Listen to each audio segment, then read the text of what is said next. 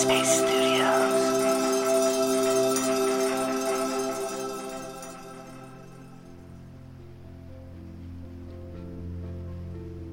Hi, I'm Dr. Maya Shankar, your guest host for the week.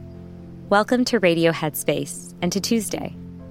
Today we're going to talk about the impact big changes can have on our self-identity. We'll explore why we're so attached to the labels we give ourselves and that other people give us, and how seeing our identities as more malleable can help us weather the storms that life inevitably sends our way. My grandmother had played the violin in an Indian classical tradition growing up, and when my mom immigrated to this country in the 1970s, she brought my grandmother's violin with her. And I remember one day she went up to the attic and brought the violin down, and she had only meant to show it to me. But I immediately took to the instrument and asked my mom for a pint-sized violin of my own.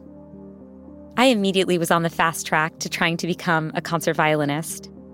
When I was 9 years old, I started studying at the Juilliard School of Music in New York, and when I was a teenager, the violinist Itzhak Perlman asked me to be his private violin student. And then one day, my dreams ended in a moment. I had a sudden hand injury, after which doctors told me I could never play the violin again. And what I realized in that moment was that my identity was tethered to the violin, to being a violinist. And so when I lost the ability to play, I really do feel like I lost a considerable part of myself, and I wasn't really sure how to think about who I was or who I could be without it. There's a concept in cognitive science called identity foreclosure, and it refers to the fact that we can lock ourselves into a very specific identity in adolescence, but that actually can persist well into adulthood. And looking back, I absolutely fell prey to identity foreclosure. I was first and foremost a violinist. And I think one thing that helped guide me through that transition was to start to see my identity as more malleable, as something that could change over time. And I think my best friend along the way was having an open mind, being exploratory, talking to other people about what their passions were, just trying to see a world outside of the violin, which had been my world for so long.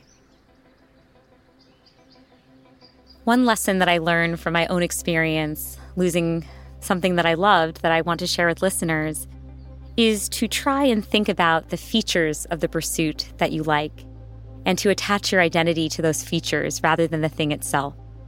So when I reflect on what it is that I loved about playing the violin, I realized that ultimately, it was human connection that really got me to light up. I could go on a stage in front of thousands of strangers, and I had the ability to make them feel something they had maybe never felt before. And that was such a powerful feeling, and it's when I realized, okay, it's human connection that really makes me tick. I was able to find that trait in other pursuits, even when I lost the ability to play the violin. I found it as a cognitive scientist and studying the science of what it means to be human and to connect with other people. And I found it with my podcast, A Slight Change of Plans, which is all about forging deep human connections with guests that I invite onto my show. So I would urge listeners who are going through an unexpected change or a turbulent time to ask themselves, what is my through line? If I strip all of the activities that I engage with down to their core, what still exists? And try to find that trait in as much of what you do as you can. That's all for today.